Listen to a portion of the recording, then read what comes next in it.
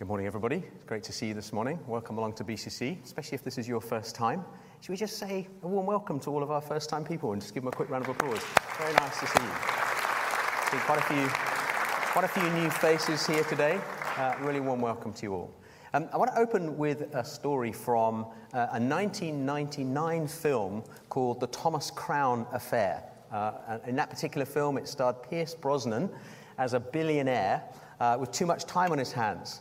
And he would set himself ridiculous challenges like stealing very valuable pieces of artwork from highly protected art galleries. And there was a particular art gallery that he had his eye on, and there was a $100 million Claude Monet Impressionist painting hanging up in this art gallery, and he decided that he would set himself the target of trying to steal this. Now, the difficulty with this project that he set himself was that this painting was protected by thermal imaging cameras 24/7. So what that means, what a thermal imaging camera does is it picks out heat that is given off by human bodies. So you can see, even when it's pitch black, you can see where people are from the heat that they're giving off. You may well have seen things on YouTube or on TV where, there's a police helicopter giving chase and it's got an aerial, footage or shot from a camera up above of fugitives running around, running through housing estates and climbing over back gardens and hiding to try and get away from pursuing police officers. And what you'll hear the commentary saying from the helicopter is, oh, he's behind the shed. And, the policemen will kind of converge on the shed, and they will capture this guy because he is giving off heat from his body, and the thermal imaging camera in the helicopter is revealing where he is. And so Thomas Crown has this challenge on his hands. He's set himself this task of stealing this painting, and he needs to get past these thermal imaging cameras and get through security. So he comes up with this ingenious idea. He decides to visit the art gallery during the day, and he leaves a heater in a suitcase in the room where this very valuable painting is hanging. And gradually during the afternoon, the heat of the room rises and rises and rises, and it rises eventually to body temperature, so that when he arrives in the evening and breaks in to steal the painting, he is the same temperature as the room, and so the thermal imaging cameras cannot pick him up. He achieves what's called a whiteout. A whiteout is when you're looking at a thermal image and basically the whole lot is white because it's all the same temperature and there's no gradation. There's no ability to discern the outlines of people or what's going on. And of course, with the whiteout, Thomas Crown, as this character in this film, is able to get the painting off the wall and make his escape before the security people realize what's going on.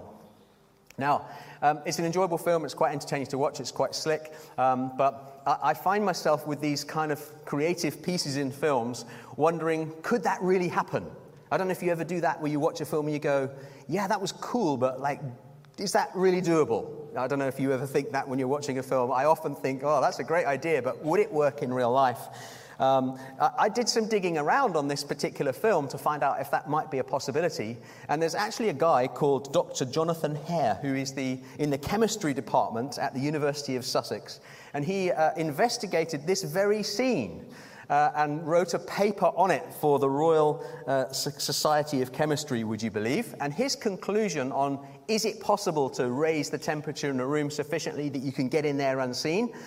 He says no. And the reason that you can't do that is that different objects give off different levels of heat. It's possible to, I don't know if you've ever come across the term or heard of the term Economy 7.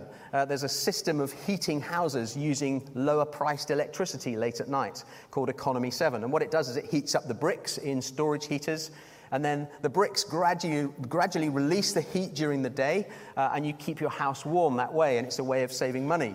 But the bricks are able to give off the heat at a sort of slow rate. Other things give off heat at a higher rate, or they lose their heat quite quickly. So things like, things made of china perhaps might keep heat or give off heat, they might lose heat much more quickly.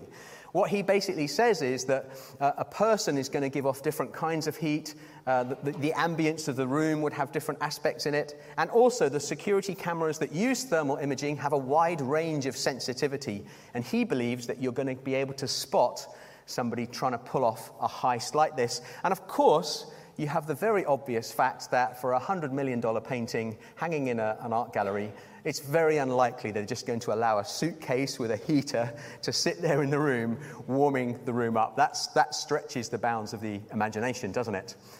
Just to share a tiny little story with you, myself and Luca went and did some filming in the ICC. And if you come to the Lozells event next Sunday, you'll see that little film. It's just a celebration of our diversity. It's just only a minute or so long, but you'll see that as part of the occasion. And we got moved on by the ICC security within like 15 minutes. They were on to us. We got visited by a couple of guys who very nicely but very firmly said, on your way, So we got shown the door pretty quickly. So I think security teams who are worth their pay would be onto something like that. So for various reasons, I think the idea behind that film probably wouldn't fly. Okay, but it got me thinking. Is there something equivalent that could effectively hide us from God when it comes to sin? Is there something that we can deploy or use so that God's sin imaging cameras, not if you imagine jumping across the idea of not heat imaging, but sin imaging, is there something that God could, or that we could use or get from God or somehow find that would allow us to create a whiteout when it comes to sin? Because the aspects that we have of sin must be highly visible to him. It says in several places throughout the Bible that God is looking through the earth to see who is righteous and who isn't. And he knows where sin is. He's able to detect it. If you imagine God's got like a kind of a spiritual camera in the sky, if you like, and he's looking down on the earth and he's seeing all of us walking around, it must be possible for him to spot, okay, there's some sin there and there's some sin there and so on. And he's got access and insight into not just like our minds and our thoughts and the things we say and the actions we take and so on, but also our history and our hopes and so on. So he's got full visibility. But is there something that might be possible to prevent that? Is there some sort of a covering system where we could hide from that? Now, I'm not going to get into whether that's a great idea to hide from that, because I don't think it is, but I'm interested in that concept. Could we have something that would protect us in that way? Proverbs 15:3 says this: "The eyes of the Lord are everywhere, observing the wicked and the good." Hebrews 4:13 says, "No creature is hidden from him, but all things are naked and exposed to the eyes of him to whom we must give an account." And just yesterday in the Bible reading plan that some of us are following through in the YouVersion app, it included a passage from Jeremiah. And Jeremiah lets us know what the Lord what the Lord thinks about the visibility of sin in his people. Jeremiah 16:17 says this: "My gaze," that's the Lord, "takes in all their ways." In other words, all the people's ways. "They are not concealed from me, and their iniquity is not hidden from my sight." So the Bible tells us in lots of places that God can see sin. He spots it. He knows it. He's got sin imaging cameras in his mentality, and he can spot sin. It stands out to him. So how could we overcome that? Is there a way to overcome that? Can we hide from that? Can we go under the radar, as it were, and not be spotted? I want to put it to us today that the sin detection of heaven does not work on some people. That's a really radical idea. That almost feels heretical, doesn't it? I'm going to suggest that there are some people for whom, when God looks at them, there isn't any sin emitting off them. This professor describes the property of heat coming off something as emissivity. Apparently that's a word, and it's to do with how an object can emit heat. But how would we as people emit sin, but then be in some kind of, structure or arrangement or pattern or whatever it might be, that it didn't emit sin to God when he's looking? That's a kind of a strange concept to kind of get ourselves into. And then how could we become one of those people? It would be pretty good to have some kind of an interior system that kind of drastically reduced our sin down and also stopped sin being given off of us so that we don't get picked up by God's cameras. Does that make sense? Are you following me? Yeah? Well, we're in part 6 of our series called The Cross. And this series undertakes to try and examine the cross from a number of different perspectives. And what I want you to imagine is we're looking at the cross over a series of weeks from different standpoints and avenues in. And today's message is called Passover. Now, we live in a city that has lots of overpasses, don't we? In fact, famously so, we have one of the most complicated overpass systems in the world. It's called Spaghetti Junction. Hands up here who's ever got lost in Spaghetti Junction. I have. I've kind of thought I've got the right place, and then the motorway bridge curves around this way, and I'm like, I wanted to be over there. And you have to kind of pause the car and kind of reorient your sat-nav. And, so we have an overpass system, and we know what that means. We travel on those. But what about a Passover? What does that mean? Well, I'm going to take us back in a bit of a journey to understand that by looking at something where God passes over his people.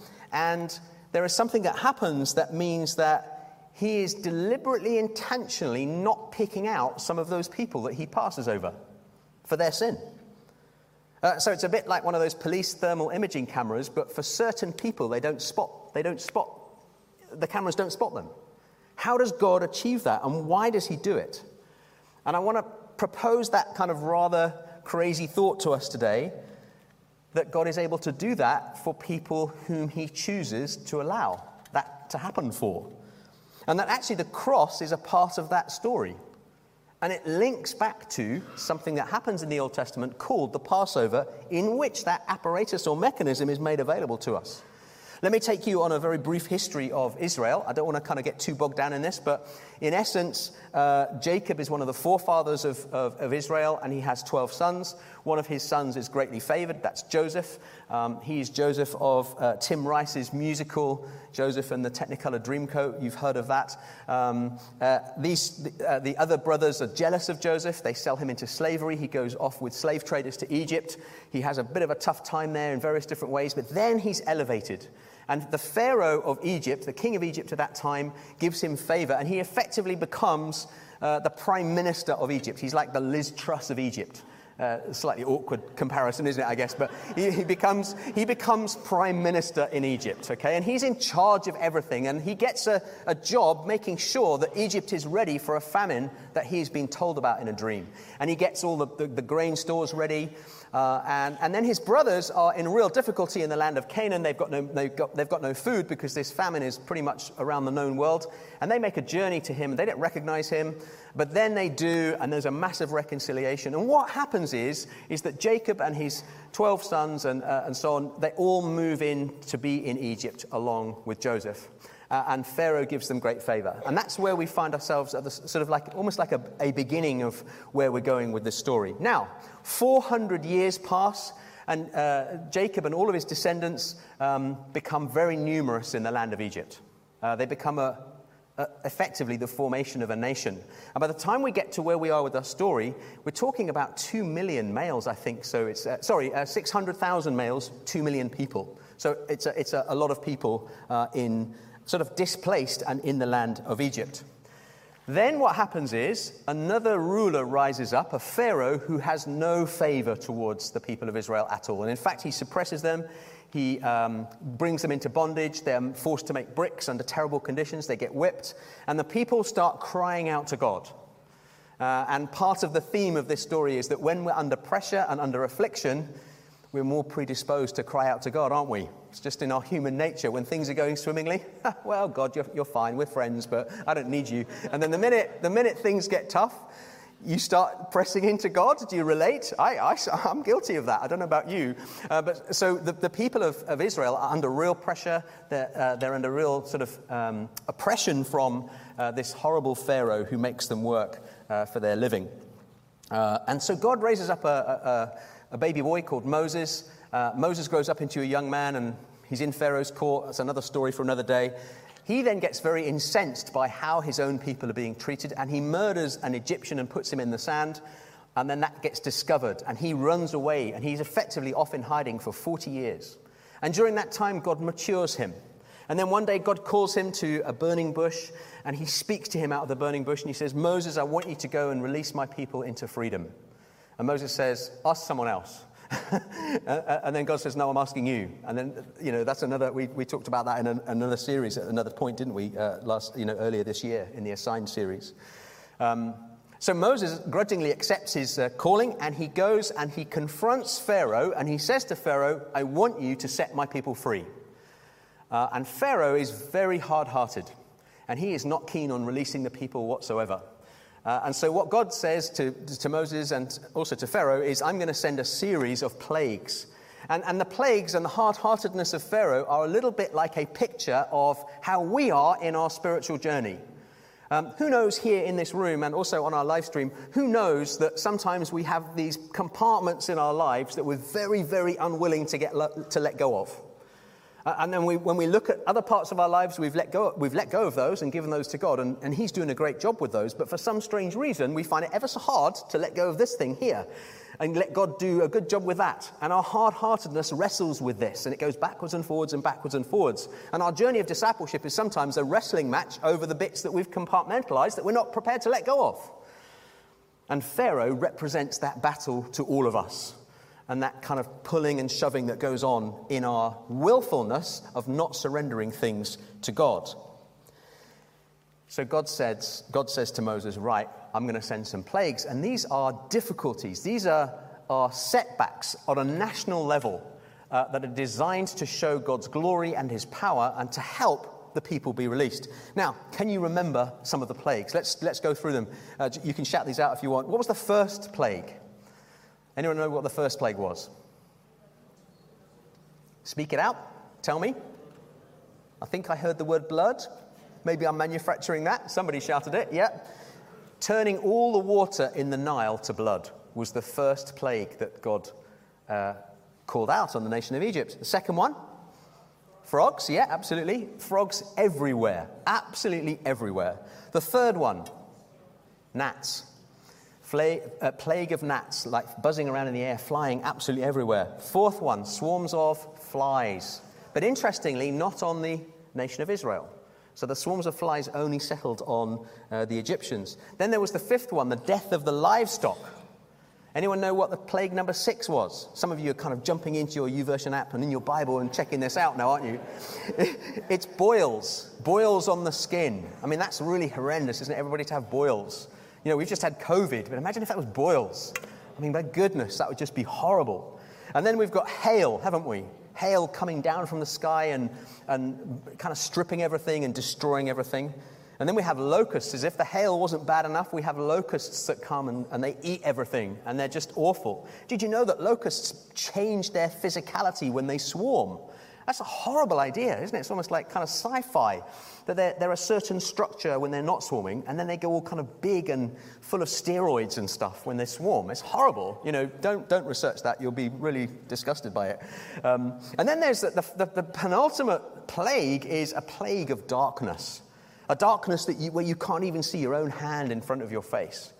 And then the final plague, and this is where we get into this idea of Passover, is that God is going to send a death to all the firstborn males of every family, both human and livestock, in the land of Egypt.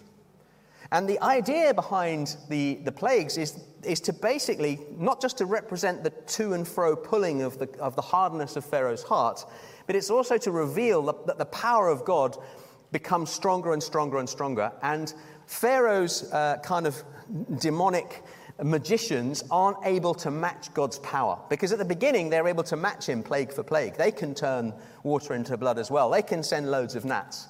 But then they start to realize that they're unable to match the Lord in his power.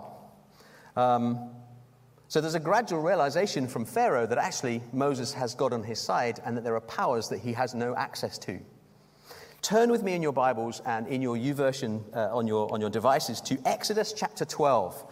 From verses 1 to 13. We've got the notes from today's message in the YouVersion app there. So if you jump into that, click on events, and then you'll find our content there. You can also always get the link to our YouVersion events from our YouTube stub, just underneath the YouTube as it goes live.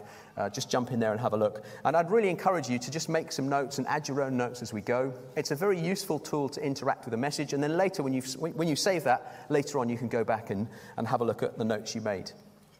Let's pick it up from Exodus 12, from verse 1 there. The Lord said to Moses and Aaron in the land of Egypt, "This month is to be the beginning of months for you. It is the first month of your year. Tell the whole community of Israel that on the 10th day of this month, they must each select an animal of the flock according to their fathers' families, one animal per family. If the household is too small for a whole animal, that person and the neighbor nearest his house are to select one based on the combined number of people. You should apportion the animal according to what each will eat. You must have an unblemished animal, a year-old male.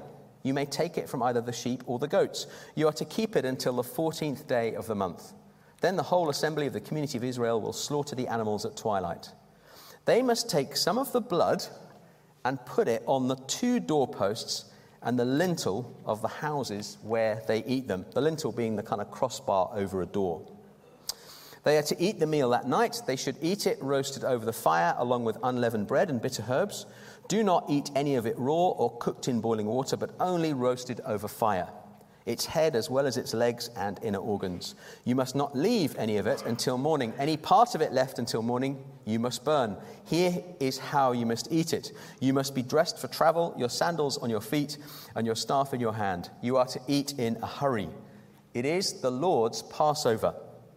I will pass through the land of Egypt on that night and strike every firstborn male in the land of Egypt, both people and animals. I am the Lord. I will execute judgments against all the gods of Egypt. And just as an aside, each of the plagues represents an attack against the gods of Egypt. And you can go back and look at some of those historical gods from Egyptian history and how God basically confronts each of them and how that all fits together. That's again a message for another time. The blood on the houses where you are staying will be a distinguishing mark for you. When I see the blood, I will pass over you. No plague will be among you to destroy you when I strike the land of Egypt. Let's just pick out some key things that the Lord is saying there to the people of Israel. Notice how there's a calendar reset. This is a massively important occasion. And God says that it's so important, you are now going to start your start of your year is going to be from Passover. You are resetting your calendar time and how you think about time from the significance of this event. This is a little bit like us restarting our calendar when Jesus was born. We take our calendar from the birth of Jesus, don't we? Roughly. I think there was a mistake made, but we have attempted to try and refigure our calendar from the birth of Jesus. The second thing to just note is that blood from a sacrificed animal on doorposts and lintels is the thing that provides the protection as God passes through killing the firstborn via this deadly plague or via the avenging angel or whatever it might be. We're not really told the mechanism by which this death is carried out. But what's really important to understand is it's the blood on the doorposts and the lintel that provides the covering, it provides the protection. Where there are houses with blood brushed on doorposts, God provides an exemption. Now, let's just look at the instruction that Moses passes on to all the elders. Just jump down with me to Exodus 12, verse 21 there. Then Moses summoned all the elders of Israel and said to them, "Go, select an animal from the flock according to your families and slaughter the Passover animal.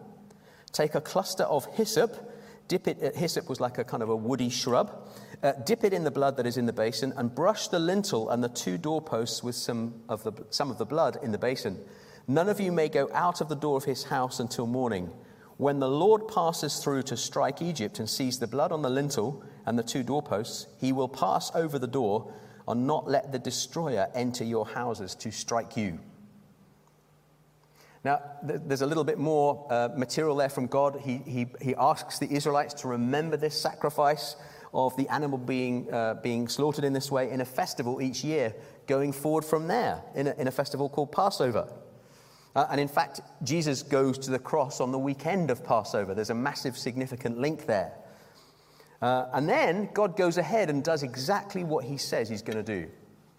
Exodus 12:29, just jump down to there with me. Now at midnight, the Lord struck every firstborn male in the land of Egypt, from the firstborn of Pharaoh who sat on his throne to the firstborn of the prisoner who was in the dungeon, and every firstborn of the livestock.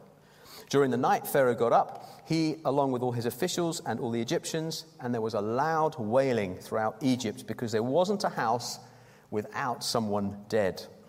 He summoned Moses and Aaron during the night and said, "Get out immediately from among my people, both you and the Israelites, and go, worship the Lord as you have said. Take even your flocks and your herds as you asked, and leave and also bless me."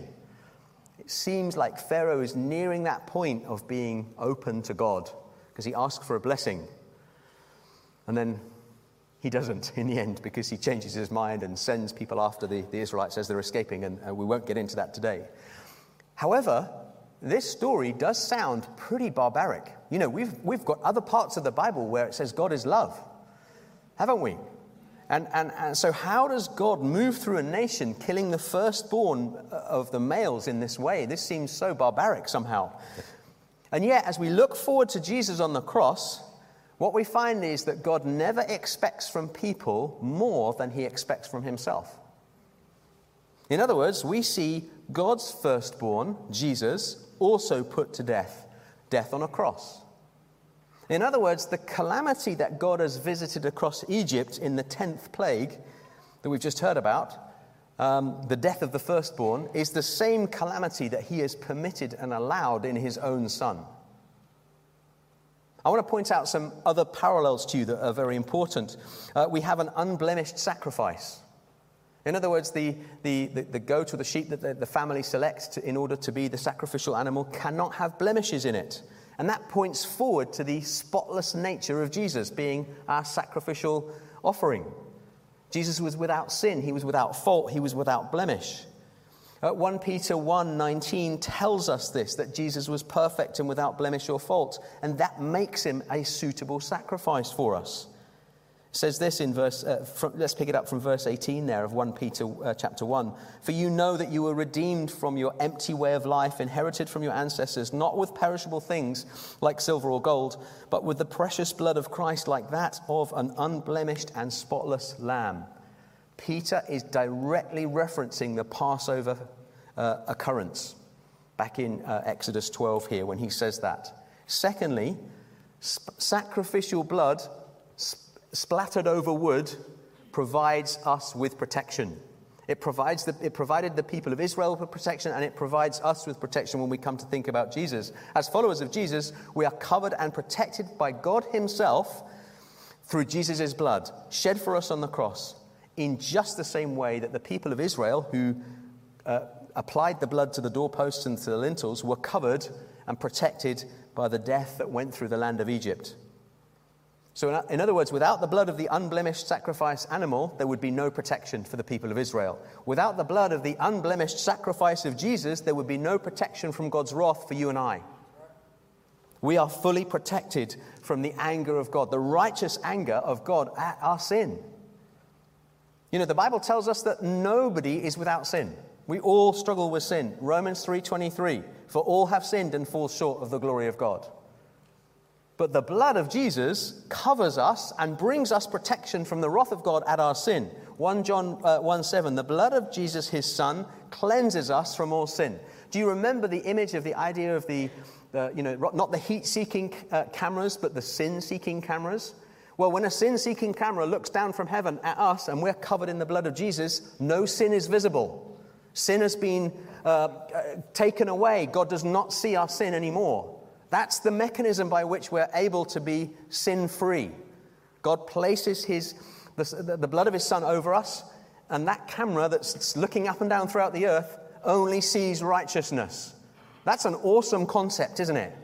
Don't you think that's an incredible thing? That you can go into a church anywhere in the country, and if you receive Jesus Christ as Lord and Savior, that means that God's antenna towards sin in your life is gone. He doesn't see it anymore. He only sees Jesus. That's an incredible thing.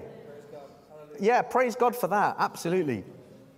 The third thing to say is that we have a sacrificial lamb involved. Now, we have a perfect offering, but we also have this idea that there's a sacrificial lamb involved. And there's a very powerful parallel with how Jesus is described in the New Testament. In John 1:29, we see John the Baptist kind of preparing his ministry, and in the distance he sees Jesus walking towards him.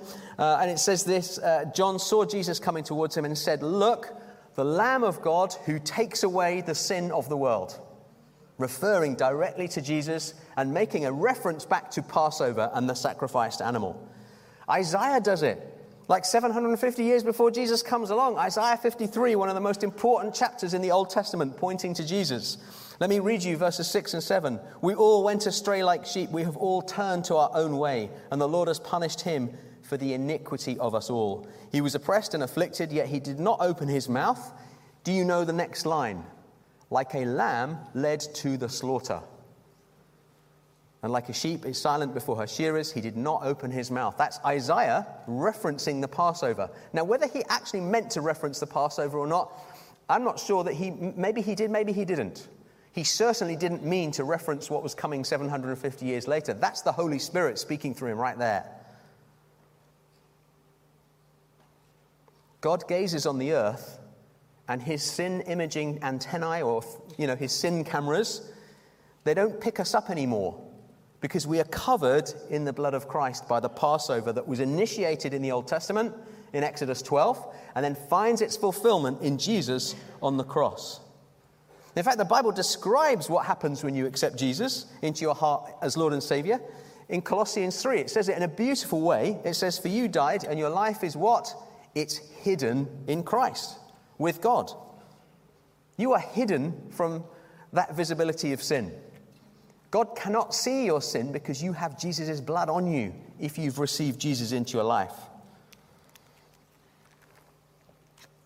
I want to suggest 3 responses to our Passover message this morning. I'm going to ask us to stand, and Kevin and some of the singers are going to come back, and they're going to minister to us. They're a beautiful, that's kind of like an older hymn, isn't it, Kevin, that you've just rich in its imagery to do with Passover and sacrifice. But I'm going to suggest 3 responses, and you may want to pick up on all of these, or hopefully, some of them. Would you stand with me? Stand with me, and we're going to respond. The first and the most obvious thing that we need to make sure of is that we have received Jesus as Lord and Savior. That is absolutely key. Last weekend, we gave an appeal for people to receive Jesus, and I'm delighted to say 4 people made a commitment to Jesus. That's an awesome thing. They are now covered, aren't they? What a great thing. And this morning, I sent out a text at a pretty ungodly hour saying to our prayer team, hey, pray that people will receive Jesus today. And so many of us in the church are praying that perhaps 1 or 2 of you here today have not received Jesus. Maybe you were with Jesus for a long time and have fallen away from him, and you're not in that regular relationship with him. We're going to pray a prayer now for you to have that opportunity to do that, because if you don't have the blood of Jesus over your life, there is nothing between you and the anger of God at your sin. There just isn't. You don't have a defense mechanism. You don't have any means of escaping, the sin-seeking cameras. You can't do a whiteout in front of God unless you have Jesus' blood. I know it's different colors, but Jesus' blood makes us whiter than snow, right? And we need that. You need that in your life. I need it in my life. Let's make an appeal, and let's give you a prayer in which you can know that you are covered by Jesus' blood. Just a verse to share with you from Romans 10, verse 9. If you confess with your mouth Jesus is Lord and believe in your heart that God raised him from the dead, you will be saved. You will be saved. You will have the blood of Jesus over you as your passport into heaven. You will have the righteousness of God upon you because of Jesus and what he's done for you on the cross. So I'm going to pray a little prayer, and if you want to pray this prayer along with me, and the established Christians in the house know what is going on here, you will just indulge me. I know you will. Lord Jesus, I'm really sorry for my sin. I come under your lordship right now. I receive the blood that was shed for me as a protection over me, just like the Passover lamb was a protection to the people of Israel. And I receive your protection. I receive your blessing. Thank you for your righteousness that you have put on me now, and that your sin-seeking cameras in heaven can't spot me now because I've prayed that, and I'm right before you. Thank you, Jesus.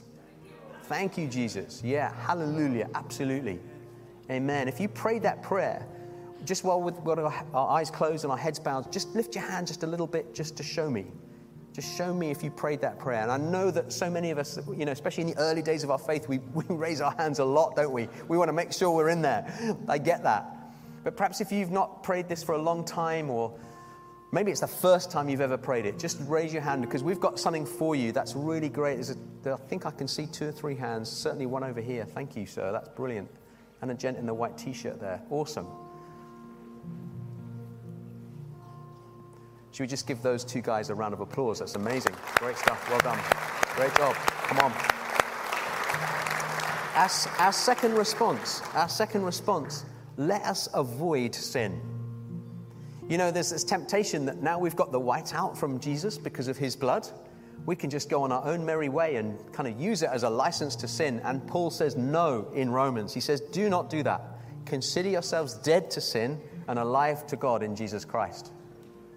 That privilege you have of being exempted from God's judgment and anger isn't a license to sin. It's an invitation to walk in a holy life and to do good things. And so maybe during our worship song, one of the things you might want to do is come down the front and make a fresh commitment to the Lord. Yeah, I want to do the right thing, and I want to do it with the power of your Spirit on the inside of me, Jesus. I need your help. I need to get this right. And the last verse I want to share with you before we sing together is 1 Thessalonians 2, 11 and 12. And it says this. This came up in today's Bible reading. It says this. As you know, like a father with his own children, we encouraged, comforted, and implored each one of you to walk worthy of God, who calls you into his own kingdom and glory. You've been called from a place of lostness into a place of being found, and you belong in the kingdom of God. If you've made a decision to accept Jesus, you belong to the kingdom of heaven. You are a citizen of heaven now. Your future is assured. It doesn't mean you're not going to have trouble in the future, but you are going to heaven. Your soul is safe. And so we need to live a life worthy of that. Let's pray briefly before we sing. Lord, I thank you for what this picture of the Passover lamb has brought to us this morning. I thank you for the covering of the blood. I thank you for the protection it affords us. And what that picture of the deaths going over Egypt but not able to touch the people who are protected is such a great picture of what you do for us, Jesus, on the cross with your blood. We thank you for that this morning, and we pray, Lord, that you would help us to live a life that responds to that is worthy of that in all the ways that we can.